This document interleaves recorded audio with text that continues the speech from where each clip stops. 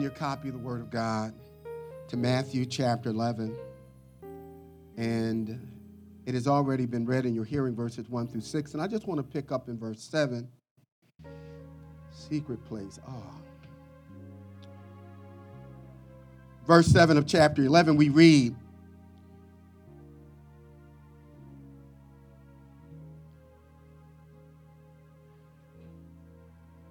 "And they departed. As they departed, Jesus began to say to the multitude concerning John, 'What did you go out into the wilderness to see? A reed shaken by the wind. But what did you go out to see? A man clothed in soft garments? Indeed, those who wear soft clothing are in the king's houses. But what did you go out to see? A prophet. Yes, I say to you, and more than a prophet, for this is he who is written, Behold, I send my messenger before your face, who will prepare your way before you. Assuredly, I say to you, among those born of a woman, there has not risen one greater than John the Baptist, but he is the least in the kingdom of heaven. He who is least in the kingdom of heaven is greater than he. And from the day of John the Baptist until now, the kingdom of heaven suffers violence, and the violent take it by force." Father, we thank you and we bless you in Jesus' name. Amen.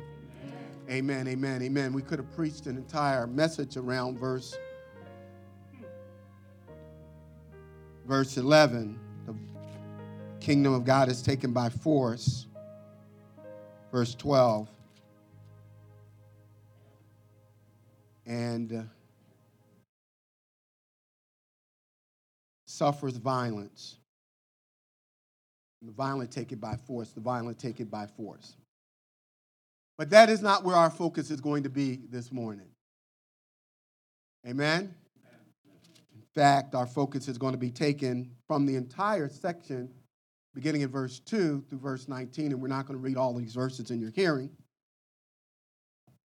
But I wonder if you've ever had this experience like I recently had. It was during one of our marathon weekly staff team meetings. Starts at 9 a.m. and is not over until 1. And we had an opportunity for each person in the group that was part of the team to share about something significant that was going on in their lives and what it meant to them. And as each person was sharing in the room, I started to think about how I found myself in that room.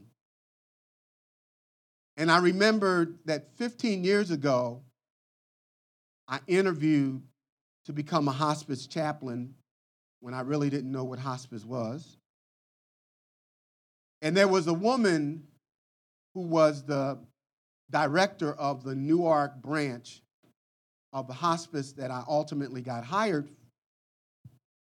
to work for, who not only recognized something in me that I didn't see at that time, but over the many years that I have known this woman, she has had a powerful impact, not only on my life, but on my family's life. So I decided that I would, while the ladies were sharing, I would shoot her a text. You know how technologically savvy I am. So I shoot this former CEO a text just to say, thank you. And I mean, it was said in such an exquisite way, I felt inspired. And then, to my surprise, I got an instant response.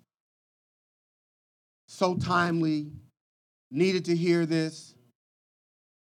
Isn't it incredible how things work? And so that one text led to a second, and then we're going back and forth. And now this thing is becoming like long-winded. Saying, wait a minute, I was just trying to say thank you, not to get into. And then I reminded her, I said, do you remember the night you sent me out to Lum's Pond at 10 o'clock at night looking for a client with a flashlight? And I went. And the person on the other end responded, I'm not sure when that happened. And now I'm feeling a little curious because this is something that the person who sent me would have never forgotten. And then I asked for a little more detail, and she said, well, I did work for the same hospice, but I am not the director. And we do know each other, and we happen to have, the director and I have the same name. And so now I'm totally and utterly embarrassed. So she said, I know these words weren't really meant for me, but I was going through something, and your words were very timely. And I responded, my words were meant for someone else, but God intended them for you. Tell somebody, go with the flow. Go with the flow. When life serves you lemons, make lemonade. Go with the flow. When things don't go exactly how you planned them, it rains on your special day, and the event is outside, and you already paid your deposit, and you ain't getting your money back. Go with the flow. In Matthew 11, verses 2 through 19, we meet a man whose life seemed to be going perfectly according to script. Everything changed, though, when he found himself on the wrong side of the law for doing right. Listen to verses 1 and 2 in the book of Matthew chapter 11. And when John, actually verse 2, it says, and when John had heard in prison about the works of Christ, he sent two of his disciples, and he said to him, are you the coming one, or do we look for another? John's world had been turned upside down. He had been going with the flow in Jesus' name. But now he finds himself locked in a dreary, cold, dark, isolated dungeon for telling the truth. Now, I want to consider with you three things, and the first of the three things is I want to look at John the Baptist's resume. What was his resume? What was a part of John's life that we would say today, if there was someone who would be most likely to succeed, the who's who among John's day, that would have described John even before he got the title Baptist, John the Baptist. You see, John's ministry was predicted by the prophets some 800 years even before he was born. In Isaiah chapter 40, verse 3, we read, the voice of one crying out in the wilderness, prepare the way of the Lord, make straight in the desert a highway for our God, made reference to John the Baptizer. His birth was miraculous. In Luke chapter 1, verses 13 through 14, but the angel said to him, do not be afraid, Zacharias, For your prayers have been heard. Your wife Elizabeth will bear a son, and you shall call his name John, and you will have joy and gladness, and many will rejoice at his birth. So his birth was miraculous because both Zacharias and Elizabeth were beyond child reproducing age. And Zacharias reminded the angel that he was old and that his wife was beyond that season in her life. John was raised by a father who was a priest and a mother who was a believer. He was raised by parents who knew the Lord, who knew the word, whose father was in full-time ministry. He was one of those who we would say that would be most likely to succeed. He was going with the flow. It was John who preached Jesus' installation service. Behold, the Lamb of God who comes to take away the sins of the world. I am not worthy. He may have went into his I'm not worthy to unloose the straps on his sandals. But here he is.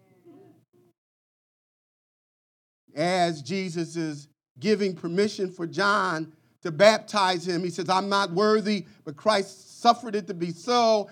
And as Jesus is being dipped into the water through immersion, the heavens open, the Holy Spirit descends upon Jesus in the form of a dove, and the very voice of God declared, this is my son, who I am well pleased. John the Baptizer was going with the flow. It couldn't have been better. He had a successful wilderness ministry with a very restrictive wardrobe. He wore garments made out of camel's hair. And his diet was not mac and cheese and ribs, but he ate honey and locusts. So he wouldn't have gone to some of the places that we would eat. But thousands came out to the wilderness, not only to hear John the Baptizer, who was preparing the way for the Lord to make straight. He preached repentance, and thousands not only were baptized, but they repented and returned to the Lord. He had a very successful ministry. He was going with the flow. He practiced a lifestyle of humility. When John's disciples came after the baptism of Jesus, the ministry of Christ began to flourish, and the numbers began to grow larger than John's following. And some of John's disciples came to him and said, Jesus' church is bigger than ours now, and they got more elders over there, more deacons. And did you hear their praise and worship team? And John responded, he said, he must increase, and I must decrease. He was a man who practiced humility. He was going with the flow. Jesus, in fact, referred to John as the greatest person God ever made in terms of human beings. And that was true is because John voluntarily, through humility, fulfilled his ministry. How would it, at the end of your day, will God be able to say of you, as he said of John the Baptizer, that the assignment that I gave to you, you completed? Are you going to be able to say, as the Apostle Paul, I have finished my course. I have fought I fought my fight. I've fought, and I've got it reversed. I've run my race. I've finished my course. I've kept the faith. We got it now, okay? Amen, amen. Praise the Lord. We'll take it the way I just left it. Amen. You all know what I'm talking about. And so here's the man who is in the center of the will of God, obedient to his call, enjoying a very challenging ministry, but because he understood even from the very beginning that he was called to what he was doing, John the Baptizer was going with the flow. But all that changed when he spoke out against sin without respect of person or fear of consequences. When he started talking about what was going on in Herod's house, Herod was the leading politician. We would say that he was king over the Judean region at this time. And he became involved with his brother's wife, Herodias. And from the scriptural standpoint, when a man is having an adulterous relationship with someone who is married to someone in his family, that is considered incest. And John the Baptizer, unlike the other religious leaders, he stood flat foot on the word of God and he called sin, sin. He did what was right. But Herod didn't like it. And as a result of John declaring the truth, Herod had John the Baptist arrested. You would have thought that when somebody stands for the truth, you would think that when you do what is right, when you abstain from fornication and youthful lust and you walk in obedience to the Lord, that you're going to get a 21-gun salute. It's going to be recognized as something positive. But instead, in the context of your peers, you're going to be looked at as weird and strange and out of touch. And so we find John the Baptizer locked in jail for doing what was right. That was the day his whole life changed. Now, it's cool when stuff is going right for us to walk in obedience.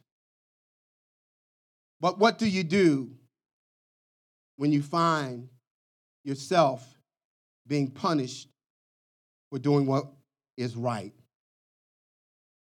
When it didn't work out the way the prophet Elijah thought it should, instead of Jezebel applauding the prophet and saying, I finally get it, God is God, and we're going to worship him, Jezebel said, if by tomorrow at this time you aren't dead like the rest of my prophets, my name ain't Jezebel. And so Elijah said, Lord, kill me. I ain't going with the flow in no more. Jonah decided to flee from the presence of the Lord rather than go with the flow. Jeremiah said, every time I turn around, when I'm getting revelation from heaven, it's about death, destruction, and judgment. Death, destruction, and judgment. Death. So he said, I didn't sign up for this. I'm tired of going to jail. I'm tired of being fed water and bread. I'm tired of being held up upside down in cisterns. I'm tired of being beaten and ostracized. In all of the years I've been serving you, Lord, some believe over 40 years, in the 40-year ministry of Jeremiah, he didn't have a single convert. Jeremiah said, look what going with the flow has gotten me. I ain't preaching no more. I'm done with this. And God, just in case you don't get it, look outside of my heart, and what you're going to see is a sign that says, do not disturb. Jeremiah quit the ministry. Peter cut a man's ear off when they came to apprehend Jesus.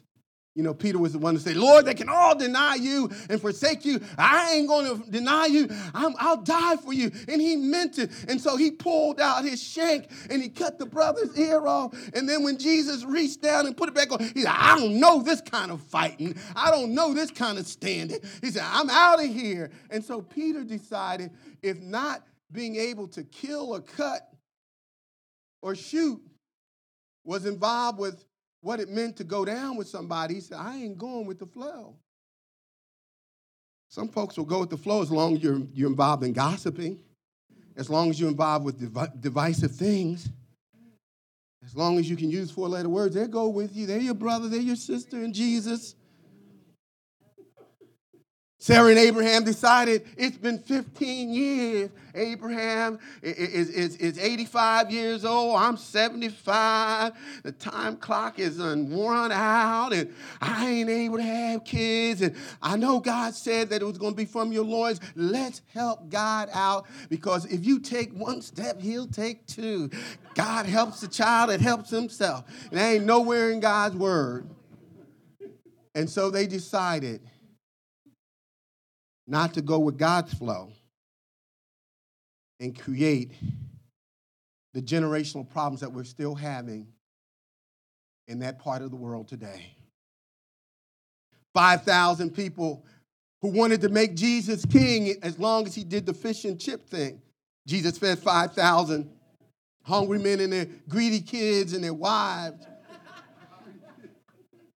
And the Bible says that after he had taken 2 fish and 5 loaves, blessed it, and more than all the folks were fed. There were 12 baskets left over. Everybody was satisfied. Now it's time to preach. And Jesus said, unless you eat my flesh and drink my blood, what he was saying is, unless you accept the work that I'm about to do on Calvary by faith, I'm going to shed my blood. I'm going to give my body. If you're not willing to do that, you're not worthy to be my disciples. The Bible says at that time, 5,000 men said, come on, kids, let's look for the next meal. And the scripture says, from that day on, they decided that they weren't going with that flow. They weren't coming back to that church. Then Jesus turned to the 12. I really like what he did. He turned to the 12 disciples, and he said to them, will you leave too?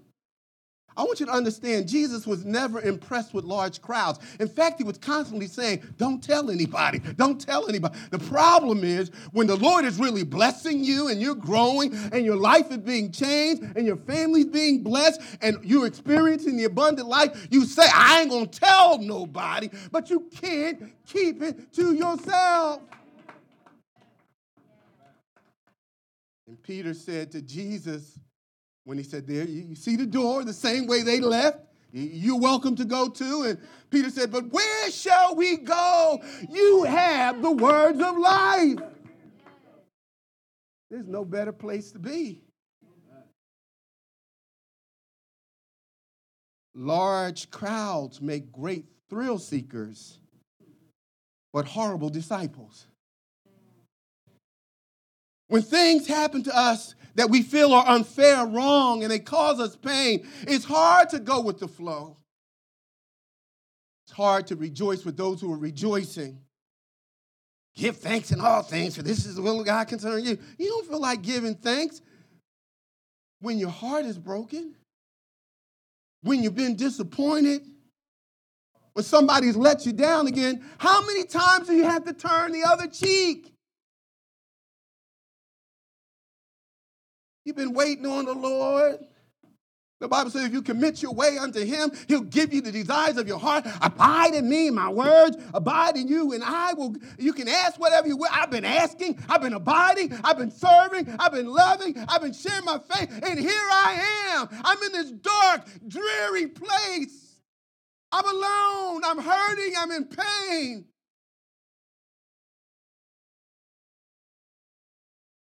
That's where John was. I want you to understand that we all have a breaking point. I know the Bible says it is there's no temptation that is taking you. But that sounds good, don't it? But here you are in pain, hurting. Weeping may endure for a night. This night is long. And joy is somewhere out there. It just hasn't visited my house. Every time I turn around, there's something new that is coming that should not be happening based on what my understanding of the word is. Didn't God say, if the righteous cry out, I'll hear them, and I will deliver you out of all? I haven't been delivered out of my fiery furnace. I'm still in the lion's den, and they're gnawing away at every little piece and morsel of my body. John the Baptist had reached his breaking point as he sat in that cold dungeon for at least 18 months. And then he heard Jesus' ministry is flourishing. And while Jesus' ministry is blowing up, there's no indication in Scripture at all that Christ ever visited John in jail. Nobody posted his bail. There was no lawyer representing John. I know that John was like Paul. Paul said, I prayed 3 times, Lord, remove this thorn in my flesh. Lord, I don't want to remain here in prison. My ministry's dying. All the thousands of people that had followed John, they had long forgotten him now.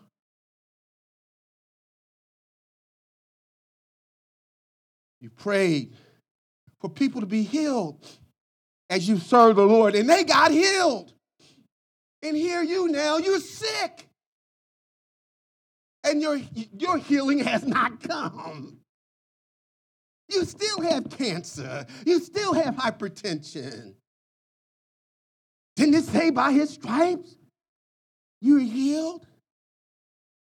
Well, I believe that that's true, but we take that out of context.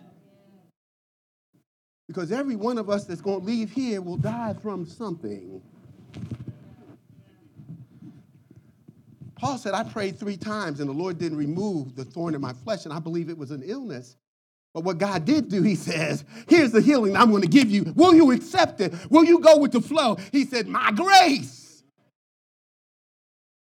is more than enough. Somebody say enough. My grace is more than enough because my strength is perfected, not in spite of your weaknesses, but because whatever you're going through, I will give you the strength. That's the way of escape. He didn't say, I'll deliver you out of, I'll deliver you while you're still in it. I will prepare a table before you. Where? After your enemies have left, after things have calmed down, after you feel better. No, in the presence of your enemies.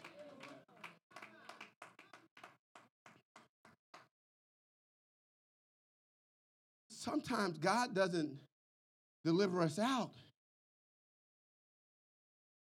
You've gone to every marriage seminar and conference and listened to all of the CDs and went to the classes that the pastor taught and all of the workshops, and you committed yourself to be obedient as a wife, as a husband, but she still left you for somebody else. You went with the flow. You practice obedience. Didn't the Lord say, if you follow me, I'll make your way successful if you obey? You turn not to the left or from the right. Unfortunately, the way we are defining success is by what you drive and where you live and who you know and where you've been and how you feel. Are you healthy or not healthy? Then that means you're successful. But I hear the word of God teaching us that every time I do what God tells me to do, that's success.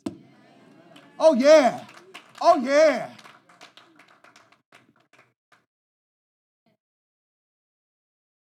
The prosperity that we're looking for, there's some timber being sent up to heaven, and I want you to understand that God keeps good records, and one of these days, what you have sent up to heaven, your reward. And so here he was. He'd helped people, you've been a good wife, been a good husband, and now you have a divorce. You gave your tithes and your offering to the church, even when it was beyond what you thought you should have done, but you were trusting God. And then you found yourself in a position you're laid off. You're a Christian. I've been young and now I'm old, but I've never seen the righteous forsaken, nor the seed taking bread. But I don't have a house anymore because when I couldn't pay my mortgage, I went into foreclosure. I lost my house, and I didn't hear nothing from the church. And now we got an issue. I'm in jail. I've been serving God. None of you ever think this way. No, it's always good. God is good all the time. I can't stand her, but God is good. And praise the Lord.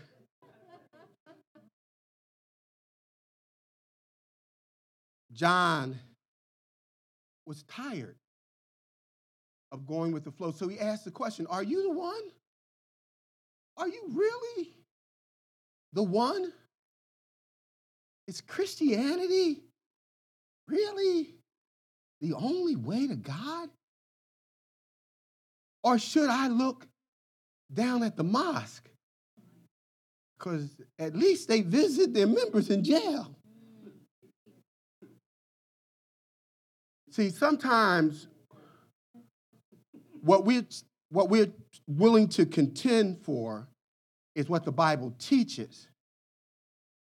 But when it comes to being God's hands and his eyes and his feet, the problem is not that the Bible clearly delineates what is true. The issue is, does the word of God become flesh in us? That's how people see Jesus. We can keep on quoting scripture. Why people are dying around us from addiction. People being snatched up into sex trafficking all around us.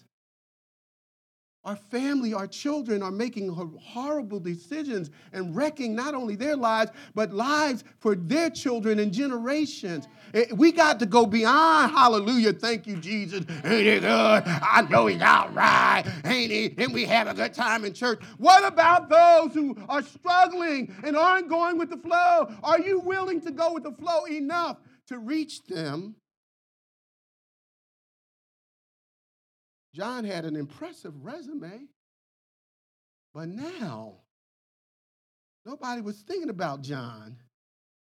I've seen this over and over again, and not just with pastors and preachers who spend their lives in the ministry, and they get to the end of their lives, they can't even afford a funeral.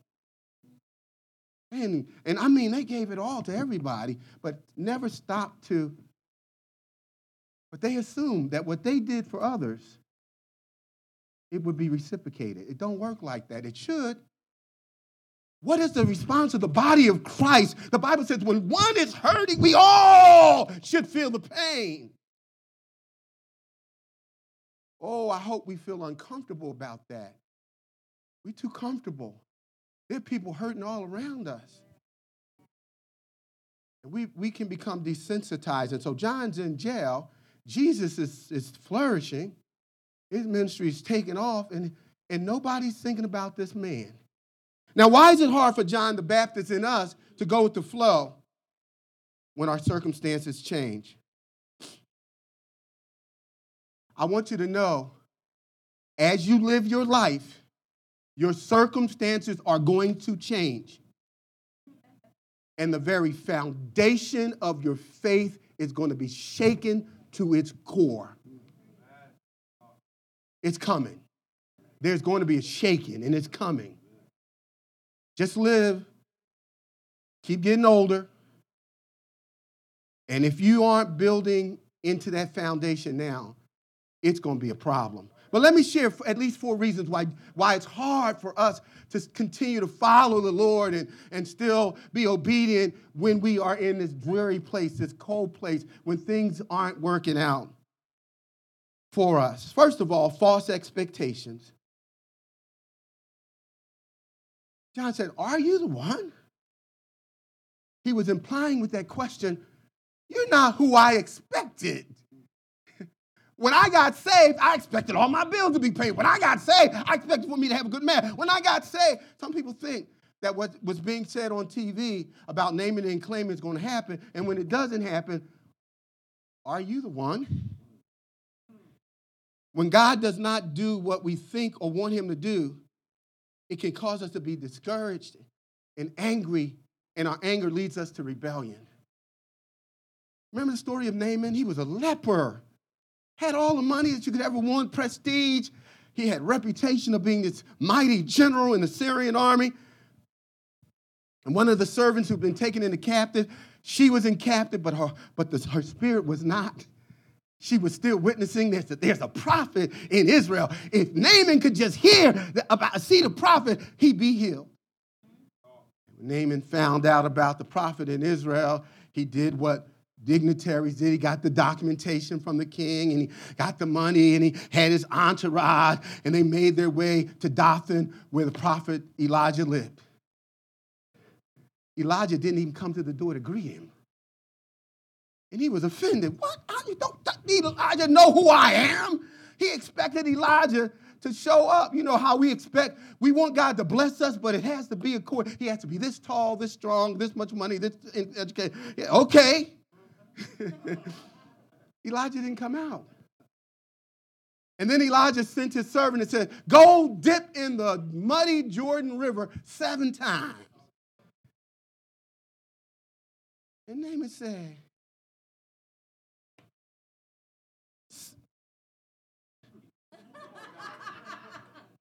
it ain't happening. I'm not dipped.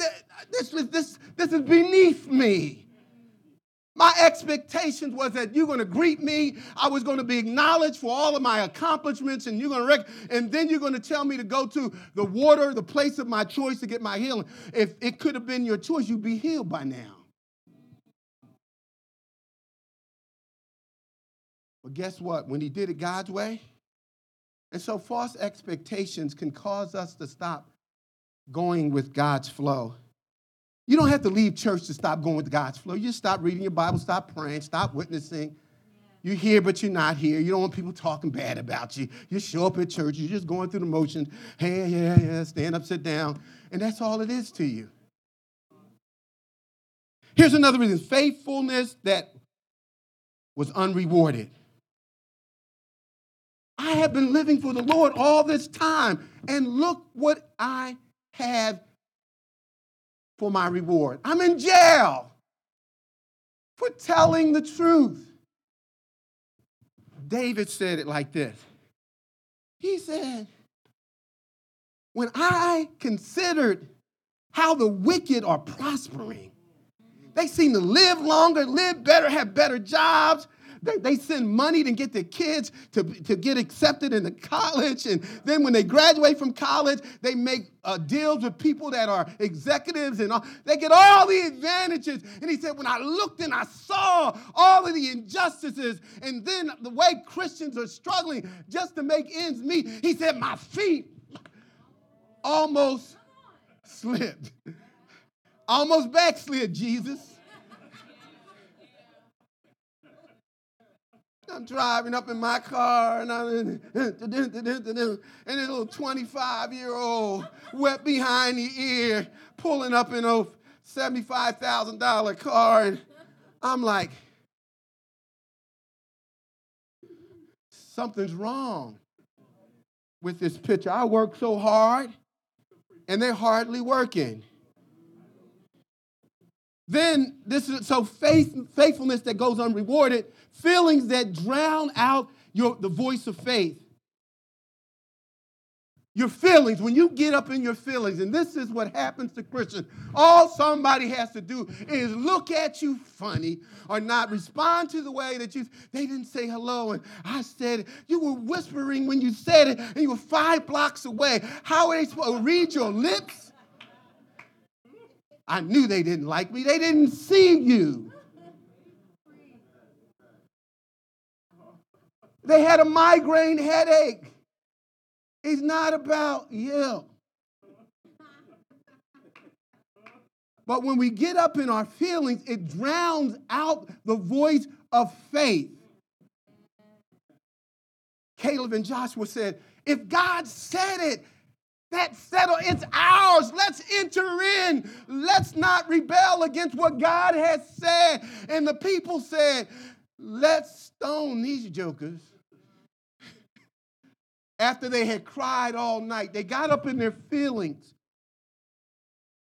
And they would have killed Caleb, Joshua, Moses, and Aaron if the Lord had not shown up. These are church folks ready to stone the pastor and the elders.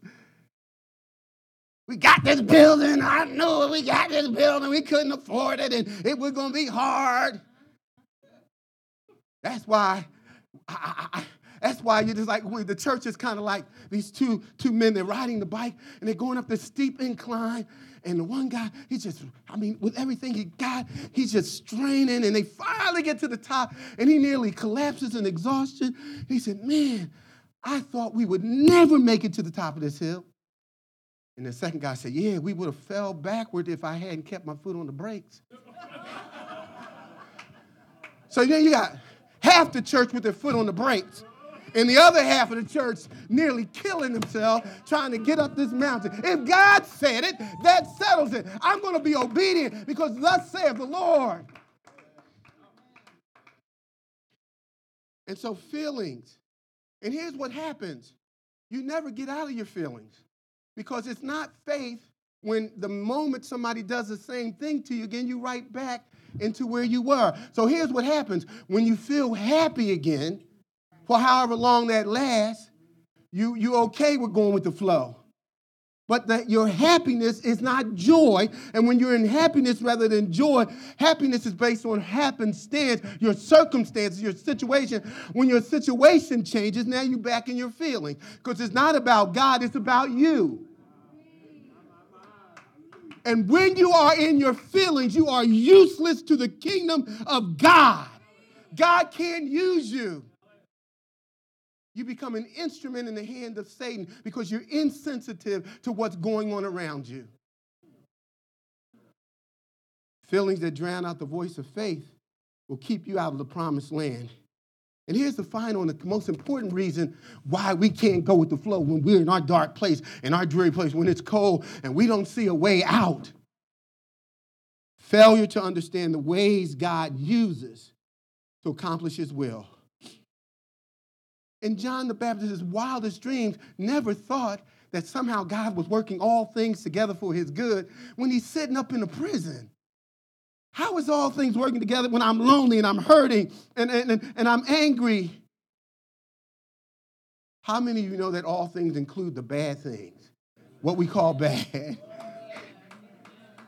God is behind the scenes orchestrating the circumstances and the details in your life in such a way that at the end of this, it will be for your good. But in the midst of this, I can rejoice in the Lord because the Lord is the strength of my life. The Lord is the source of my joy. In him, I find all I need. Here's what we need to understand about God's ways that are mysterious to us. Your child got sick. And before they got sick, you were sick of them. And then you got on your knees and said, Lord, would you heal my baby? Would you give him another chance? Forgive me for how I thought about the child that you say is a gift. And when God healed them, you loved them more than you ever would have. Faith isn't built on the things that you can see, but on what God has said. Faith is not built. If you can see the outcome, you're not going to get stronger in your faith. The Bible says faith comes by what? Hearing, and hearing by the word of God. Faith is built on what God has said, not what you can see. Fruit that results in spiritual growth requires friction. Say friction. Count it all joy when you experience friction, diverse testing. For the testing of the friction produces what? Maturity. And so you want to grow. Oh, I want to grow, Lord. I want to be more like Jesus. I want to be powerful. Okay. You're asking for friction. You're asking for testing. Fulfillment comes from following Christ rather than your personal plans. Well, I just want to know what my destiny is. I'm trying to figure out my purpose. I'm trying to figure out what I should be making as my ambitions, my 20-year plan.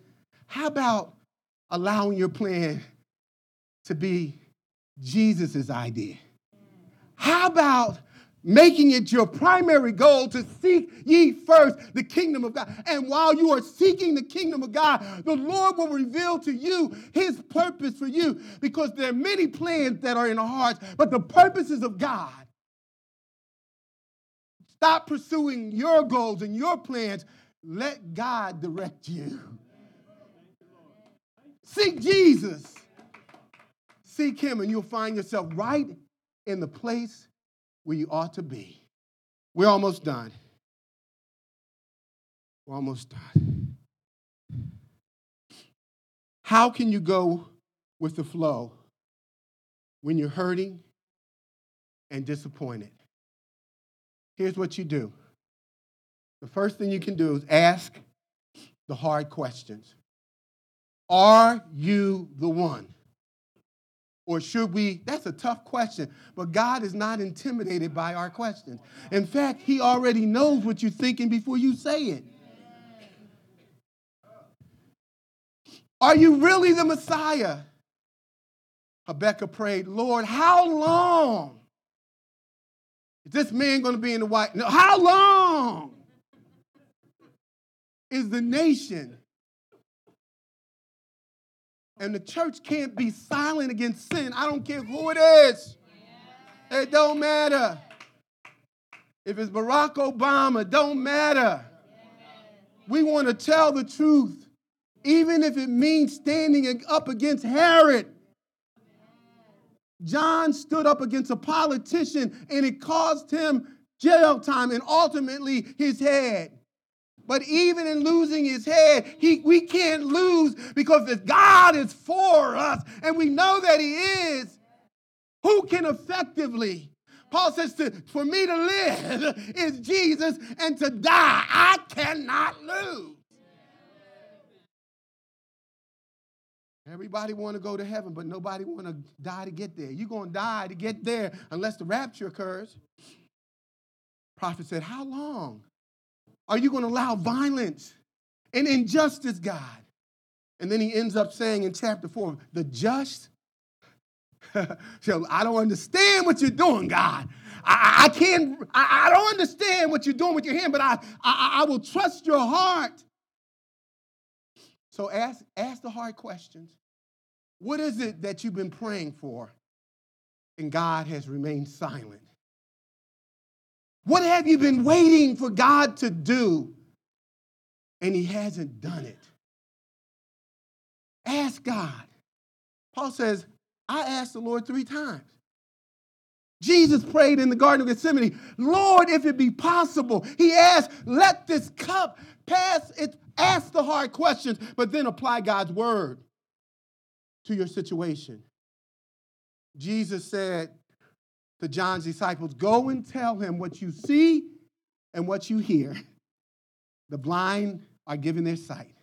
The lame are walking. The dead are raised. The poor are being set free by the proclamation of the gospel. That was a fulfillment of the prophecy of Isaiah 61 through verse 3. And so he said, direct John, here's how you deal with this. When you ask the question, God has an answer. Take the word and apply it to your situation. That's how Jesus answered John's question. The scriptures are being fulfilled. And so if your situation hasn't changed, the question is, if any man lacks wisdom, is God's will being accomplished in your life based on his word? Apply God's word to your situation. And then you need to accept God's will. It's one thing to apply the word and do it out of misery. It's a whole other thing to accept God's will. Here's how you accept God's will. Remember, your circumstances don't determine your value. The crowd was no longer following John. His name wasn't on the billboards anymore. But the Lord says, he is my prophet. There's none greater than John. In God's mind, nothing had changed. I don't know where you are in your circumstances in life, but nothing has changed with the Lord regarding you. Your value is determined by him. Remember, your assignment comes from God, and it will not be done until he says it's done. You may change locations. You may change your circle, but your assignment remains the same. It may be being done in a different way. I'm almost done. Remember, true commitment is yours when you accept the will of God for your life. Whatever the will of God for you right now, if you accept it, you'll be content. But if you're bucking against it, if you're focusing on the dry and the cold and the damp, and nobody's calling me, what all of the things that God isn't doing, what is God doing? And if you accept and appreciate, then you'll find contentment.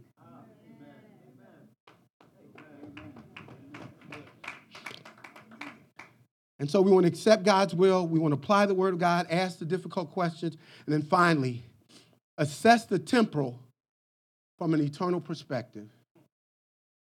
Jesus asked the question in verses 16 through 19, what is this generation? They say that John is a demon. He has a demon. And they say, I'm a drunkard and a glutton because I hang with tax collectors. So from the world's perspective, when they saw Jesus and John, they just saw from the perspective of the flesh. But Jesus says, the children's witness is the testimony of who we are. In other words, there are those who are humble enough and innocent enough to recognize that I am the Son of God, and John is a great prophet who in fact fulfilled Elijah's prediction that Elijah would come before Jesus came. And so when you look at your circumstances from God's perspective, the world may be saying, demon, crazy, don't have nothing, never will have nothing. But God is saying, you're rich. God is saying, you're blessed. God is saying, you're highly favored. Even in your situation, assess your situation, not from the temporal, but from the eternal. See it from how God is looking at your life. A woman got up in the morning, stand with me, and she looked in the mirror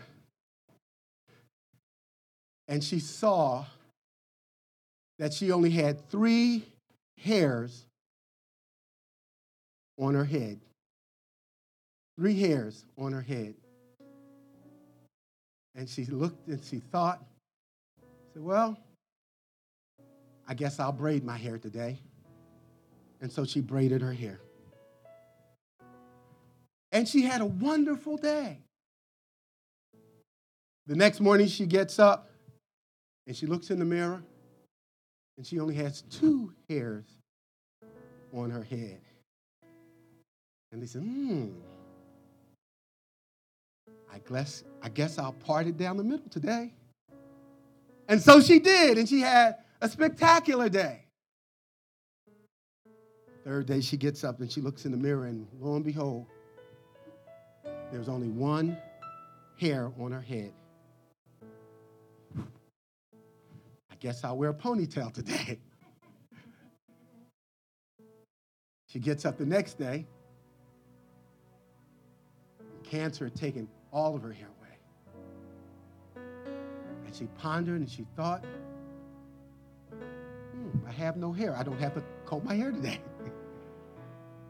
I don't have to comb my hair today. It's all gone. Attitude is everything.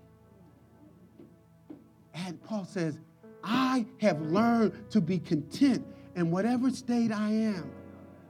When I'm hungry, I'm content. When I'm full, I'm content. I'm content on a good day. On a bad day, I am content. If he says, I love you, if he doesn't, I am content. For my contentment doesn't come through human beings, but my contentment, my satisfaction, my overflowing joy, my peace in the time of trouble. It comes from him.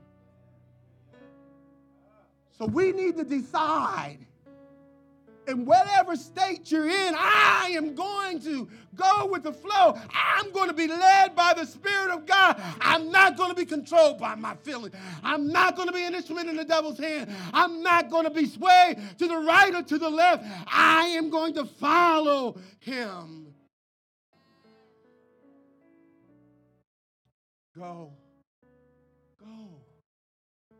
You don't have to argue. You can switch that thing up. You don't have to give in to depression and anger and bitterness. That's not God's direction. Go with the flow of the Spirit. You don't have to yield to your flesh anymore. You don't have to live in defeat. You don't have to live in guilt and shame anymore. Make a decision It's a decision. It's not your feelings. Lord, I am going to surrender. I am going, until you broken, you can't really surrender. Let the Lord do his work. And you'll find yourself in your promised land, even in a dry place. Somebody say amen. Somebody say amen. Father, we love you and we thank you for who you are.